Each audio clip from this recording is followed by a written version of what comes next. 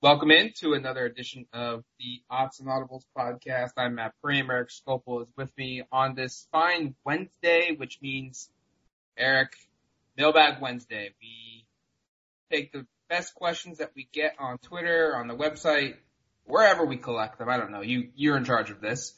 And we answer you, the Duck fan, and probably right now, the Oregon Duck football fan, your biggest questions of the week. Lots to get to on this week's Mailbag Wednesday. I'm assuming a lot of it's going to be, I haven't really looked much at the questions. You just sent them over to me. But that grammar was terrible. I haven't really looked at those questions yet, but I'm assuming there's going to be a couple that are going to be, what's wrong with the running game, right? Yeah, there actually, we've included a couple, and there were probably a lot more than that in our list that we got sent over. So it's on everyone's mind. So we will definitely take some time to talk about that a little bit. But you're right. The most of it's football related. It's some specific recruiting questions in here. We've got questions about kind of the long-term goal of the season, maybe why some guys aren't or you're not playing as much. So a good variety today. Real quick though, I want to hijack this. Oh, let's do it. Take it over. I'd like to have us discuss this question because should an Oregon fan be upset or focus more on the negatives than the positives of this win at Stanford? Because look, I'm having a hard time. Yeah. Did the offense struggle at times? Yes. Did the offense look dominant at times? Yes. Could they have taken more chances and been aggressive? Yes. But at the exact same time, Oregon just went into a situation where, look, how many road wins in the last 4 or 5 years has this program had? 4 or 5? How many times has Stanford won in a row against Oregon? 3? They've gone down into Palo Alto, and they won by not only 10.5, which was what the spread was at, but they covered. It was a 2-score win, a 15-point win. And I don't think outside of half of the first quarter when Stanford went on that 7-minute drive to kick a field goal to start the game that Oregon was in total control. It wasn't a perfect football game, but this isn't college football at Oregon that happened in 2009 and 2010 and 2011 and so forth when, Oregon's going to score 45 against everybody. But at the same time, those teams didn't have a defense that's this nasty and I say that in a good way, as this Oregon defense is. And I just am confused why Oregon fan is just so up in arms of a 15-point win against an opponent that's a Pac-12 rival that's giving you trouble and you have not historically played well on the road. And yesterday I posted a story where I said 5 things I like, 2 things I'm concerned about. And to me, that's 2-4 games. And it wasn't just the Stanford game, but that's how I take it. There's more things that I like right now than things that I'm concerned about. And sure, I think there are very valid concerns. You mentioned them. There are things that you should come away from that Stanford game going okay, it's not perfect. They didn't win 77-6 like against Nevada, where it's almost impossible, right, to come away and go well, this wasn't great. You win by 77 points or 71 points. That's incredible. At the same time, I think you come away and go and check out the story. I think a lot of people would agree with the things I liked and the things I had concerns about. There's just more to like than to be concerned about at this point, in my mind. And this bye week hits them at a great time to potentially improve on some of those things. I know I'm sure they're going to go into this bye week going, hey, we're 3-1. Aside from a really tough loss to Auburn in the opener, we've done everything we've wanted to so far. We've reached all of our goals in the last 3 weeks. But what are some things we can improve upon? And I'm sure that's going to be the focal point. Cristobal said that after the game, a lot to like, but also a lot we need to work on. And he even mentioned the running game, and we're going to get to that in a couple minutes here in the questions. But yeah, the sky is falling kind of sentiment we're seeing on the message boards, and some of it's just been crazy. I don't want to run through it all because I don't even really want to promote some of the weird thoughts and questions people have had on the site and also on social media. It's just been a little disconnected from reality to a certain extent. And I understand that that's the point of message boards and social media, right? To have these discussions and to put out your thoughts and to, air your grievances. And I get all of that. At the same time, I don't think all of it is necessarily justified. And I think I'm kind of looking at it. Maybe I'm just like a glass half full type of person, but I'm kind of looking at it like through 4 games, I still think this is the best team in the Pac-12, and I think they can go out and honestly, I wouldn't be shocked at all if they run the table and they win 8 straight here to win the division and they head into a Pac-12 championship game.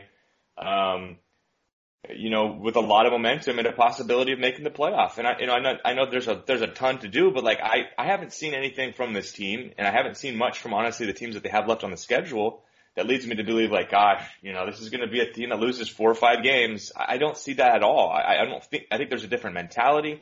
I think this defense is special, and I think we've seen enough from the offense to at least be like, okay, they can make some plays.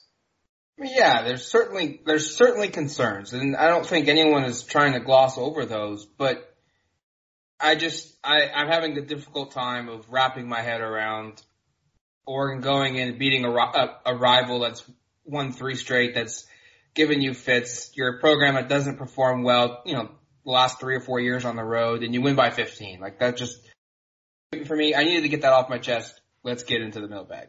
All right, let's get into it. All right, first question from @Hodges_Ryan. You guys did a run through the schedule in the preseason and predicted the Ducks record this season. At this point, would you make any changes to that? And if so, to which games? I will go ahead and start and say, in retrospect, I would have picked Auburn to beat Oregon, so I would have a perfect record to this point. That's an obvious joke.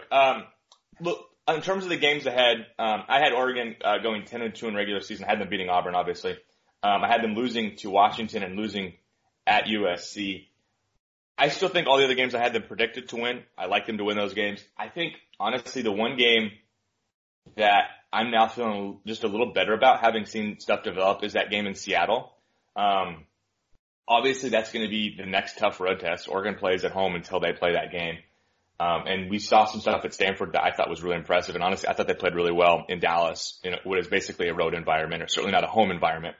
My concerns with that road stuff feel a little bit better. And I have not been all that impressed with Washington to this point. I think they beat BYU pretty impressively. I came away kind of going like, that was impressive. There's been some teams in this conference that haven't obviously had success against BYU. But I think that's a game now that, I'm feeling more like a coin flip game. I thought that was maybe 60-40, 65-35 Washington preseason. Now I really think Oregon has a good chance to win that game. And if they do, to me, and they take care of business in those other games, that just Oregon wins the division basically without question at that point. What about you, Matt? I think I was very high on Arizona State beating Oregon. I think that's going to be, I'm leaning the other direction now. More so, I thought ASU's offense would come out of the jump looking a lot better than what they have looked like through the first 4 games of the football season. I mean, I had Oregon beating Auburn. That obviously didn't happen. I also had Oregon losing at Arizona State. And, I'm thinking that, I was thinking going into the year that Arizona State's offense was going to be pretty prolific in terms of points. And, they had Eno Benjamin. They had a couple, solid pieces on the outside at receiver and, really 5-star freshman quarterback coming in. And sure, there's going to be growing pains. A game like Michigan State was probably going to give him, struggles, and it did. But, they scored their season high points week 4 against Colorado, and it was 31. And they'd previously played teams like Kent State and Sacramento State and only scored 30 and 19. Jaden Daniels hasn't been terrible. He's thrown for 1,000 yards. He's completing 61% of his passes, but he's only thrown for 5 touchdowns. He's ran for just 91 yards and another touchdown. Benjamin has been okay. His average, though, is not very good at 3.8. So I think that game has changed a little bit for me. I think that's probably more of a winnable game than I was expecting. I think, obviously, the Cal game, I think Oregon's going to win, but and I still think they will, but I was expecting that to be, a game similar to Montana where Oregon blows them out, fourth quarter, the backups are in. That might not be the case this year.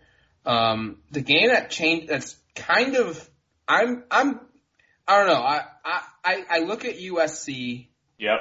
And I thought the offseason turmoil would bleed over into this season, and Clay Helton may not even be the head coach by the time Oregon played them on November 2nd, and that still may be the case. But they're 3-1. Their one loss is a 3-point loss in overtime on the road at BYU, with a team that's beaten another Power 5 team in Tennessee. So I don't know if that's necessarily a terrible loss. It's one that they shouldn't have lost, but it's not an egregious loss.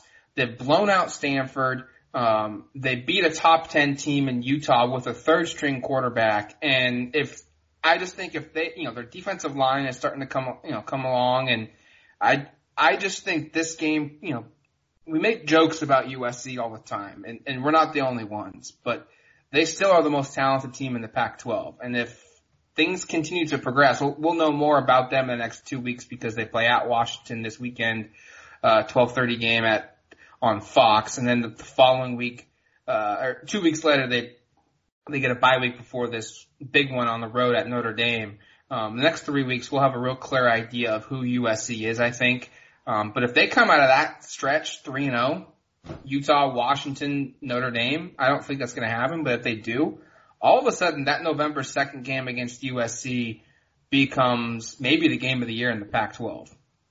And I think the thing that's impressive is we don't really know what their quarterback situation is, like long term, right? Because of all these injuries. And yet it hasn't really, the reason they've lost games hasn't been because of quarterback play in my mind. And the reason they've won games has maybe been because of the unexpected quarterbacks, guys who weren't really expected to be in these spots, playing at a really high level. I mean, Matt and I watched most of that game at a BJ's restaurant on Friday night, right before the Oregon game, down in the Bay Area. And we were both like, this game's over once Fink went down in that first drive, and then we're very, very surprised with how well he ran the ship and how they continued offensively to be really explosive in that game. And against the Utah defense, which is for a couple of years now been really kind of the top defense, or one of the top defenses in the conference, they at least through the air had a ton of success. I mean, I think it's because of the receivers. Yeah, Michael Pittman Jr. is a senior, and he leads the team in receptions and receiving yards. 31 catches, 437 yards for 3 touchdowns. He's averaging 14 yards a catch. Tyler Vaughns is another guy that's made big plays with 370 yards through 4 games, and he's got 2 touchdowns. And then Amon-Ra St. Brown, big time recruit, 207, yards receiving and 3 more touchdowns. And, their run game is pretty good. Vavae Malapai has got 311 yards and 4 touchdowns. So, I mean, yes, do they need to have good quarterback play? Sure. But I think the fact that, look at it. We've got 3 different quarterbacks that have had to play, and JT Daniels started week 1 and got hurt. Caden Slovis came in, and he's done pretty well. 5, in his 2 starts or 3 starts, and then Matt Fink came in for Slovis against Utah when he got hurt, and all he did was throw for 21 of 30 passes for 351 yards and 3 touchdowns, and as long as they get decent quarterback play, they've got the weapons at the skill positions on offense to be very, very dangerous.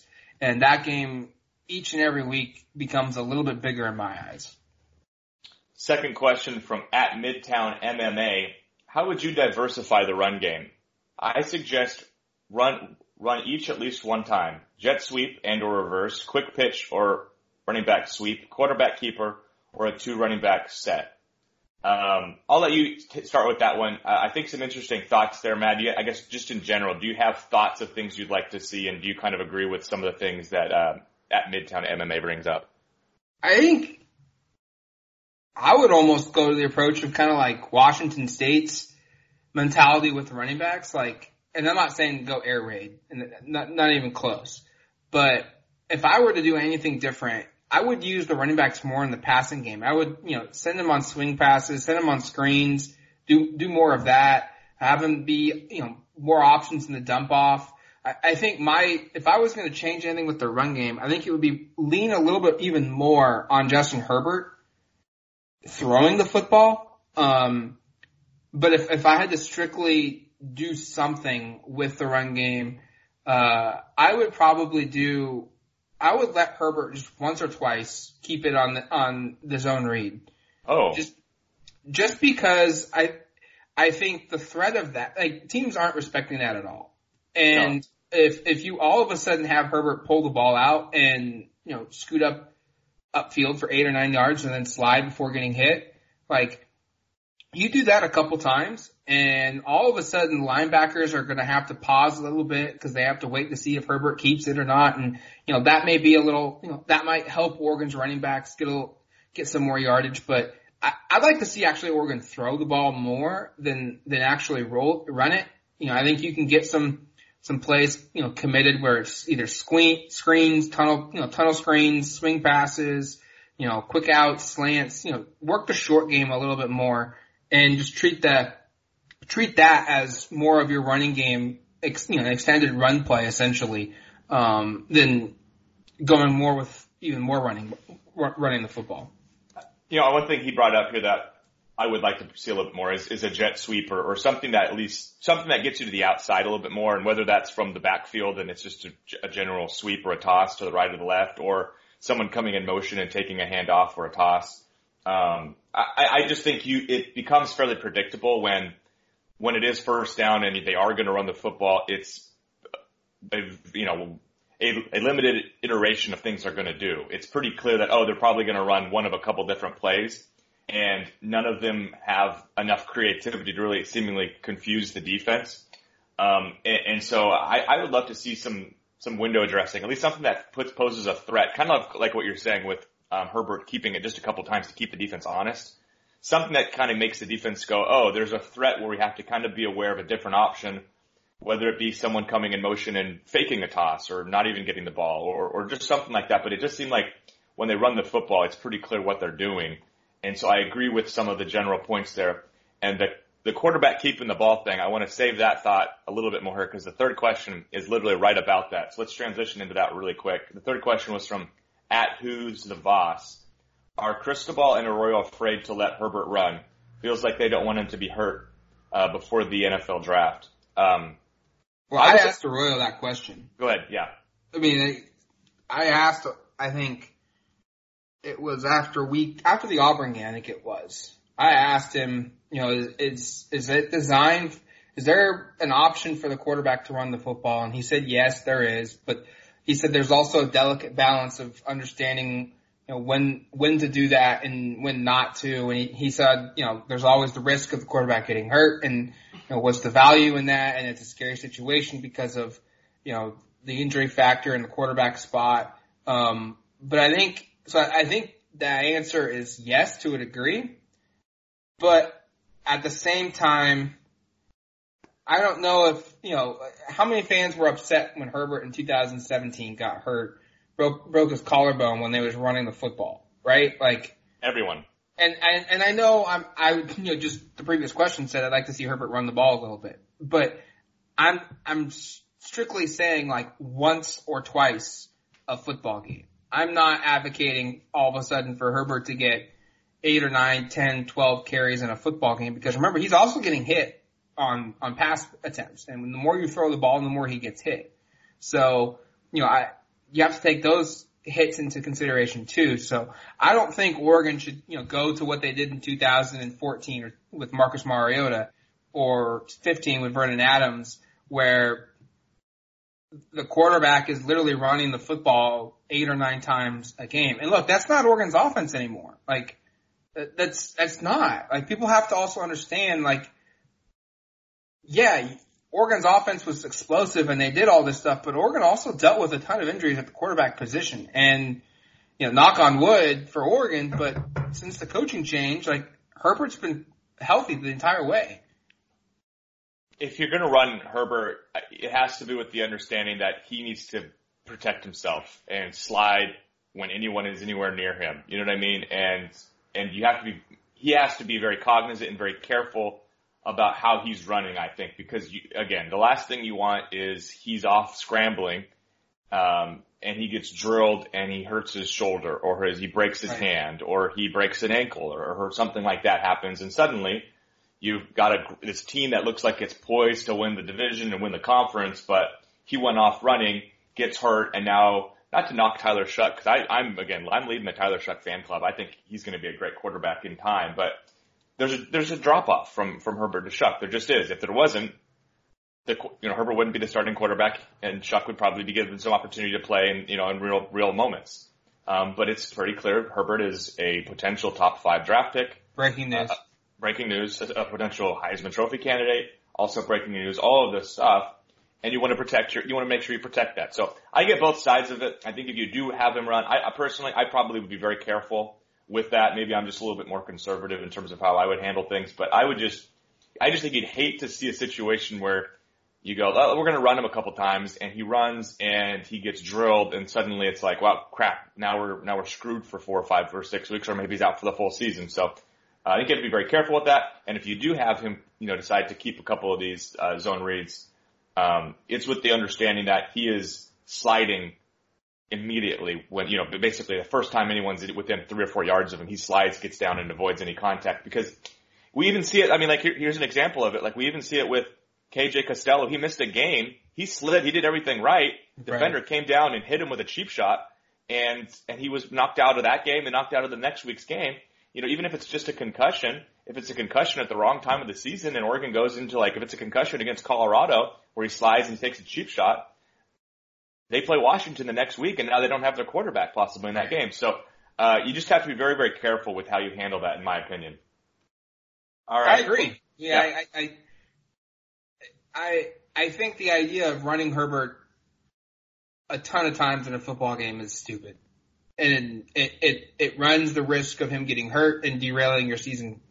But at the same time, something needs to happen with the run game because it's clearly not effective enough as it should be. And I think that's the biggest surprise of the football season is that I think going into the year, everyone felt like, hey, look at this Oregon offense. It's probably going to be the weak link is going to be the receivers. And is Herbert going to have the guys to open up the passing game? Because if he doesn't, then teams can just stack the box and shut down the Oregon run game. That's going to be pretty good because of the guys coming back at the running back position and the guys coming back along the offensive line. And quite honestly, it's kind of been reversed. Like, I feel real confident right now about the guys that Oregon has at the receiver position. They have their limitations, no doubt, but the main guys in the rotation, and I'm talking Johnny Johnson, Jacob Breeland, Jalen Redd, and then Brian Ass and Josh Delgado.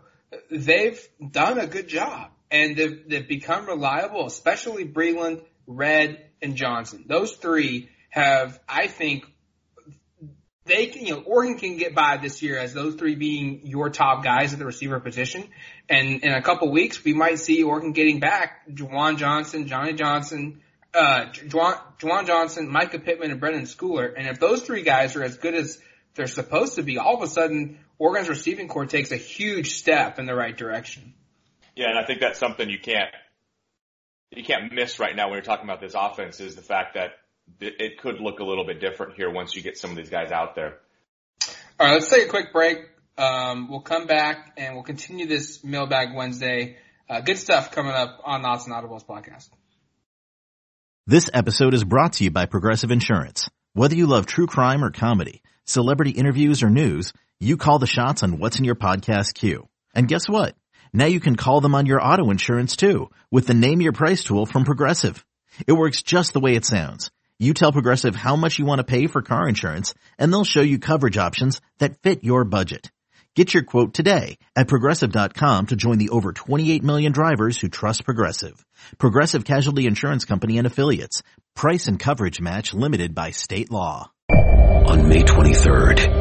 I want to go back to normal. What's normal? The Paramount Plus original series, Evil, returns. We've already hunted werewolves and demons. And now what? A baby Antichrist? Okie dokie. Prepare yourself. You will not beat us. For the end. I have visions of hell. Make it stop. Make it shut up. You're not gonna survive this. Evil, the final season. Streaming May 23rd. Only on Paramount Plus.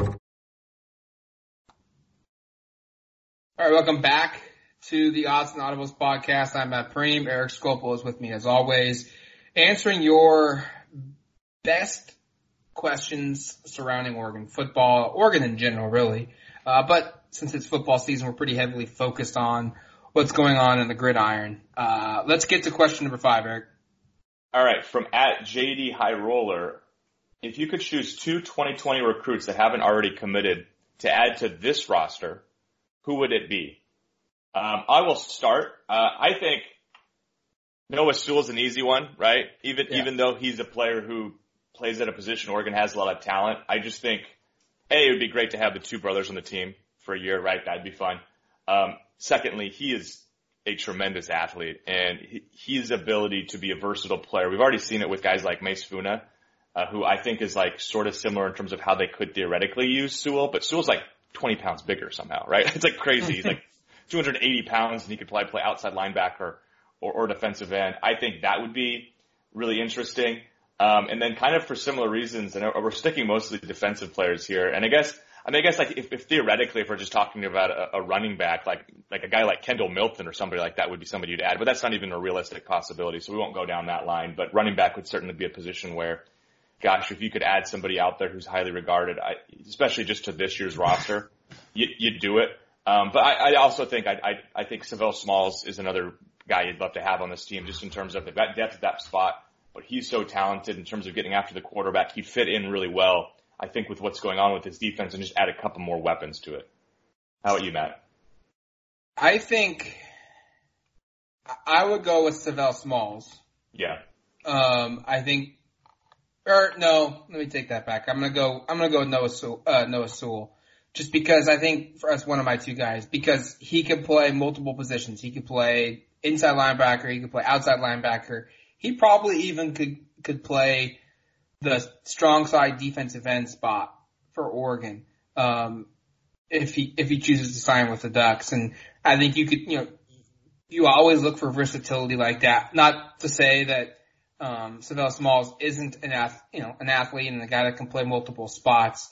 I think he can, but I think Sewell is just a little bit better, at doing that. Now, if I was going to take a guy that was uncommitted, and if I could just go out there and pick a player that's not committed to Oregon right now that has an Oregon offer, I would probably find someone on the offensive side of the football like a Jalen McMillan, a receiver who's committed to UW out of Fresno. I think he could help Oregon at the receiver position, or a G. Scott, another receiver from the Washington area who's committed to Ohio State. But those 2 guys are currently committed, so I would shy away from that. And I think Oregon had a chance to be a player. They just kind of ran out of room with this guy. But I think he would be really interesting to watch in this offense, and that's running back Daniel Ngata.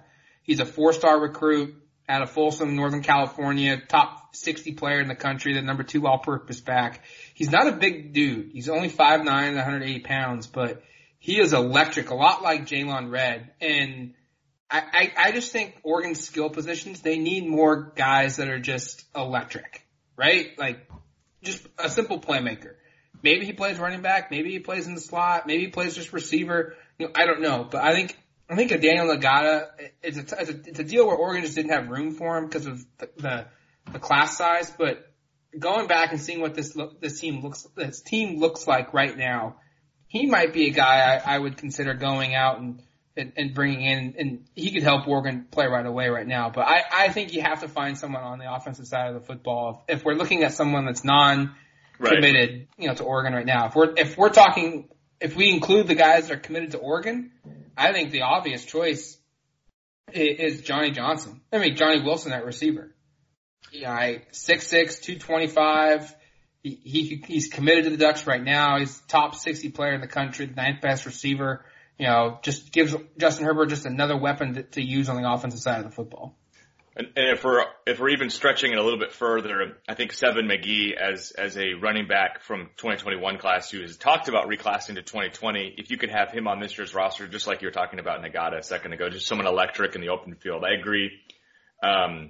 Just like we were talking about a minute ago, just about how to diversify that run game. There's a missing element in terms of the explosiveness, right? On this run game, especially. Finding ways to get someone like Seven McGee or Ngata or someone like that involved a little bit more. Maybe it is maybe more like Jalen Red coming around in jet sweeps and stuff, but there is that lack of that element, and that was, something that we've seen a lot historically with this program. But it does seem like it's sort of lacking right now. All right, our sixth question comes from @Bruce D. Shelby. With Schooler missing four games and being arguably our best special teams player, do you think the Ducks might consider playing him 4 games this year and bring him back in 2020? I don't think that's realistic to expect that, to be honest with you. There's 8 games left in his senior season, possibly a conference championship game and then a bowl game. He could play 10 more games, and if he's healthy and ready by the California game, I don't see why you wouldn't play him. I know maybe there's some long-term benefits of having him around the program. I know he's a great team player. You mentioned his special teams success.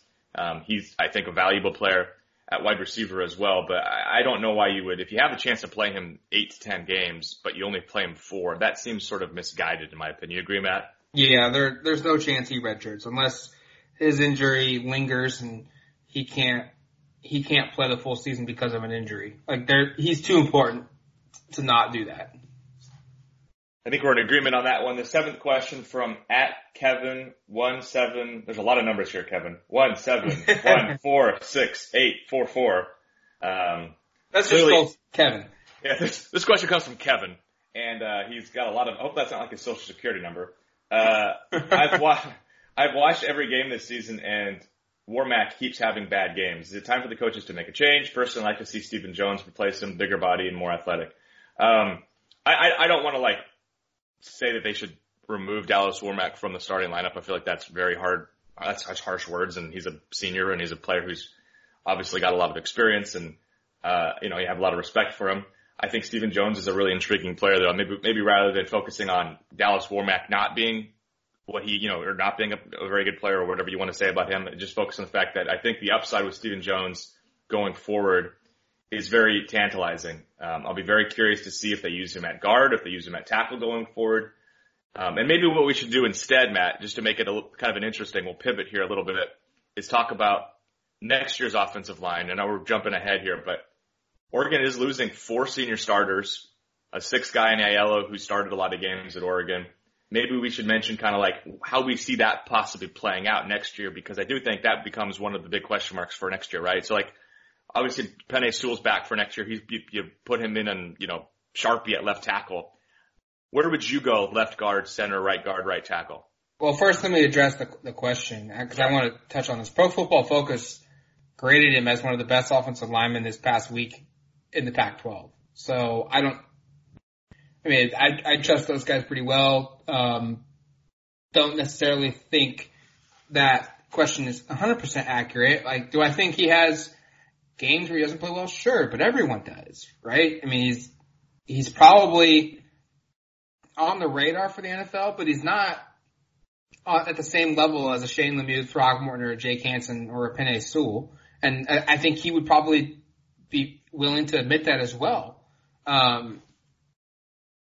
That being said, we do see Stephen Jones get rotated in there quite a bit. So yeah. I think the coaches see something in Jones. I think that speaks more about Jones than it does about Warmack, and that he's forcing Oregon's coaches to throw him in there because he's that good.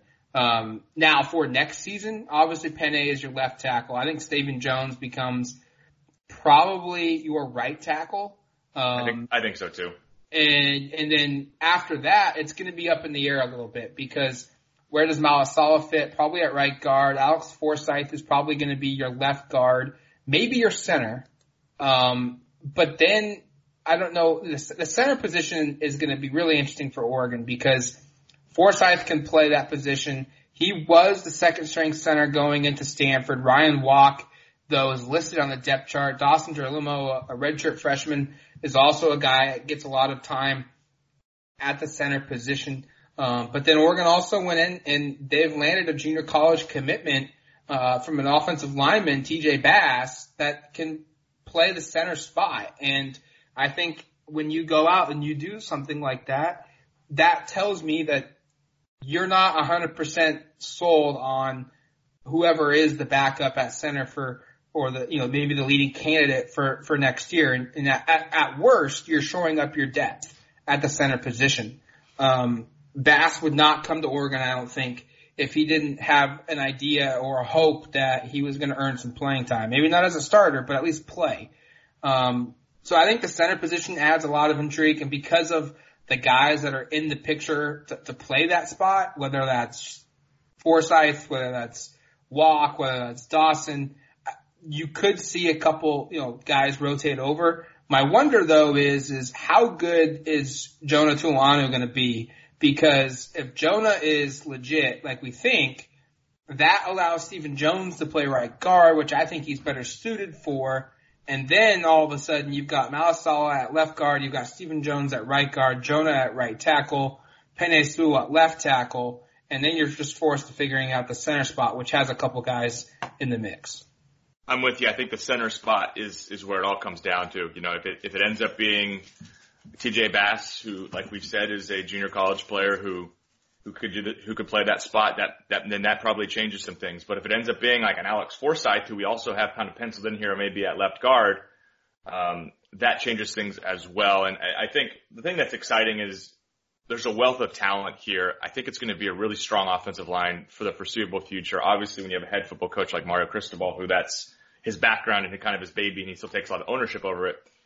The offensive line play should still be good, and with a guy like Penei Sewell at left tackle, who I think has a chance to go down as maybe the best ever at Oregon. I just kind of wrote something saying something similar in the story I mentioned earlier, the 5 things I liked, and one of the things was just how great Penei Sewell's been. So the future of that position remains very bright. I think it'll be interesting to see how some of it plays out. Again, I think you feel pretty good about obviously Penei at left tackle. Malasala and Forsythe and Jones are guys that feel pretty. Those are kind of the next wave of guys. And then you've got Jonah, who we don't really know kind of what his status is. Is he going to be kind of ready yet? If he's ready, that changes things some more. And then there's a bunch of guys who we haven't even mentioned who are also going to be battling for spots too. So be an exciting thing. Interesting to see how it plays out. But again, the future remains very, very bright at that spot. Last question comes from @IamABot1989. Interesting name here from this last question asker. Question is, why are we not seeing DJ Johnson, or more of DJ Johnson, should say? Starting to think there are other problems because he's a force when he's in there, but he doesn't get much playing time. It's been an interesting season for DJ Johnson, right? I mean, he didn't play at all in the opener against Auburn. The next game, he had maybe the best game from an Oregon defensive lineman all season, at least statistically, against Nevada. 7 tackles, 3 for loss, a couple sacks, forced fumble. Really made some plays, really looked like he was somebody who, like, frankly could have won some Pac-12 honors, right? Could have been like maybe the Pac-12 defensive lineman of the week, could have been Pac-12 defensive player of the week, maybe just because of the stats he put up. And we haven't really seen a whole lot of him since. And I don't necessarily want to run down a conspiracy theory of why he's not playing, but I do think it needs to be at least acknowledged that it is sort of interesting that he went from not playing against Auburn to we got to play him a little bit more, to playing a ton the next week and having a really big role in that game, to then being rather quiet now for a couple of weeks. And you get into conference play here and you just kind of wonder, is he going to be somebody who is a factor, or is he going to be more of what we've seen in 3 of the 4 games where he's maybe playing 5 to 10 snaps, but he's just not out there very much? Is it because he's not playing? Does that just mean there's something wrong with him, or is that, excuse me, or is that more an indictment of how good guys like Bryson Young and Mace Funa and, some of the other outside linebacker, defensive end body type guys, KT, Gus Cumberlander, I don't necessarily think it's that DJ Johnson isn't doing enough, or that, he's not living up to expectations. I mean, I think it's a sign that Oregon's getting tremendous play from some guys on the outside, and quite honestly, everyone just can't play 30 snaps. That's just the reality. And I know DJ Johnson was hyped up by some, when he signed, back in 2019 as this guy that was or 2018 that was gonna just be this, game-changing commitment and, have the impact. Well, guess what? Since he committed, guys on Oregon's roster have gotten better, in particular Bryson Young, and Oregon went out and signed 2 players that were highly rated recruits that played his position in KT and Mace Funa. And It's just unfortunate for DJ Johnson that KT and Funa are as good as advertised. And you've also got Lamar Winston who's out there, who I would take every day of the week over DJ Johnson because of Winston's production over a 3-year period at Oregon. So I don't necessarily think that it's DJ Johnson struggling or the coaches just aren't playing him. Like, I think there's just guys that are higher up on the depth chart that are worth playing more than he is. I would second that part too. Just that it's not like he's a really good defensive end or edge rusher and there's no other good defensive ends and edge rushers on this team. And it's like he seems so clearly better than everybody else. I haven't gotten that sense. I thought he made some really big plays against Nevada, but I also didn't come away being like, well, there's your guy. There's the top guy on the team. No one else is as good as him. I think this is, again, I think it's a number of things, but I think it'll be interesting to see what his value, or not his value, but how much he's used going forward ends up being. Is he going to be a guy who plays a lot, or is he not? And if he isn't, that I think speaks to a number of things, a lot of which can be like what you just said, that Oregon happens to have a lot of really good players that play similar positions to him, and that makes it difficult for him to see the field. I mean, it's just like in basketball. Like, everyone's not going to play 25 minutes a game and average 15 points. Like, in football, every guy is not going to play a ton of snaps. Eventually, you can rotate as much as you want, but eventually there's going to be a guy that's just not going to play. And when you are big-time programs that Oregon's trying to get back to being, like an Alabama, like a Clemson, like a Florida, like an Ohio State, like a Michigan, an Oklahoma, you go down the list, and an Auburn even, and these schools, they recruit elite players every single year. And you're going to have guys that were big-time recruits coming out of high school that are 4-star prospects, that are top 100 guys that don't play because they recruit so well. And that is a very good problem to have. Every coach in the country would take that problem. And right now at the outside linebacker spot, that's kind of where Oregon is at, right? Like, I mean, just look at their linebackers right now. They start Bryson Young, and I think anyone who has watched this football team this season, they know that Bryson Young is probably hands down one of their best guys at the position, and is very, very good on the edge. He's improved. He's a senior coming into his own. We've also got KT.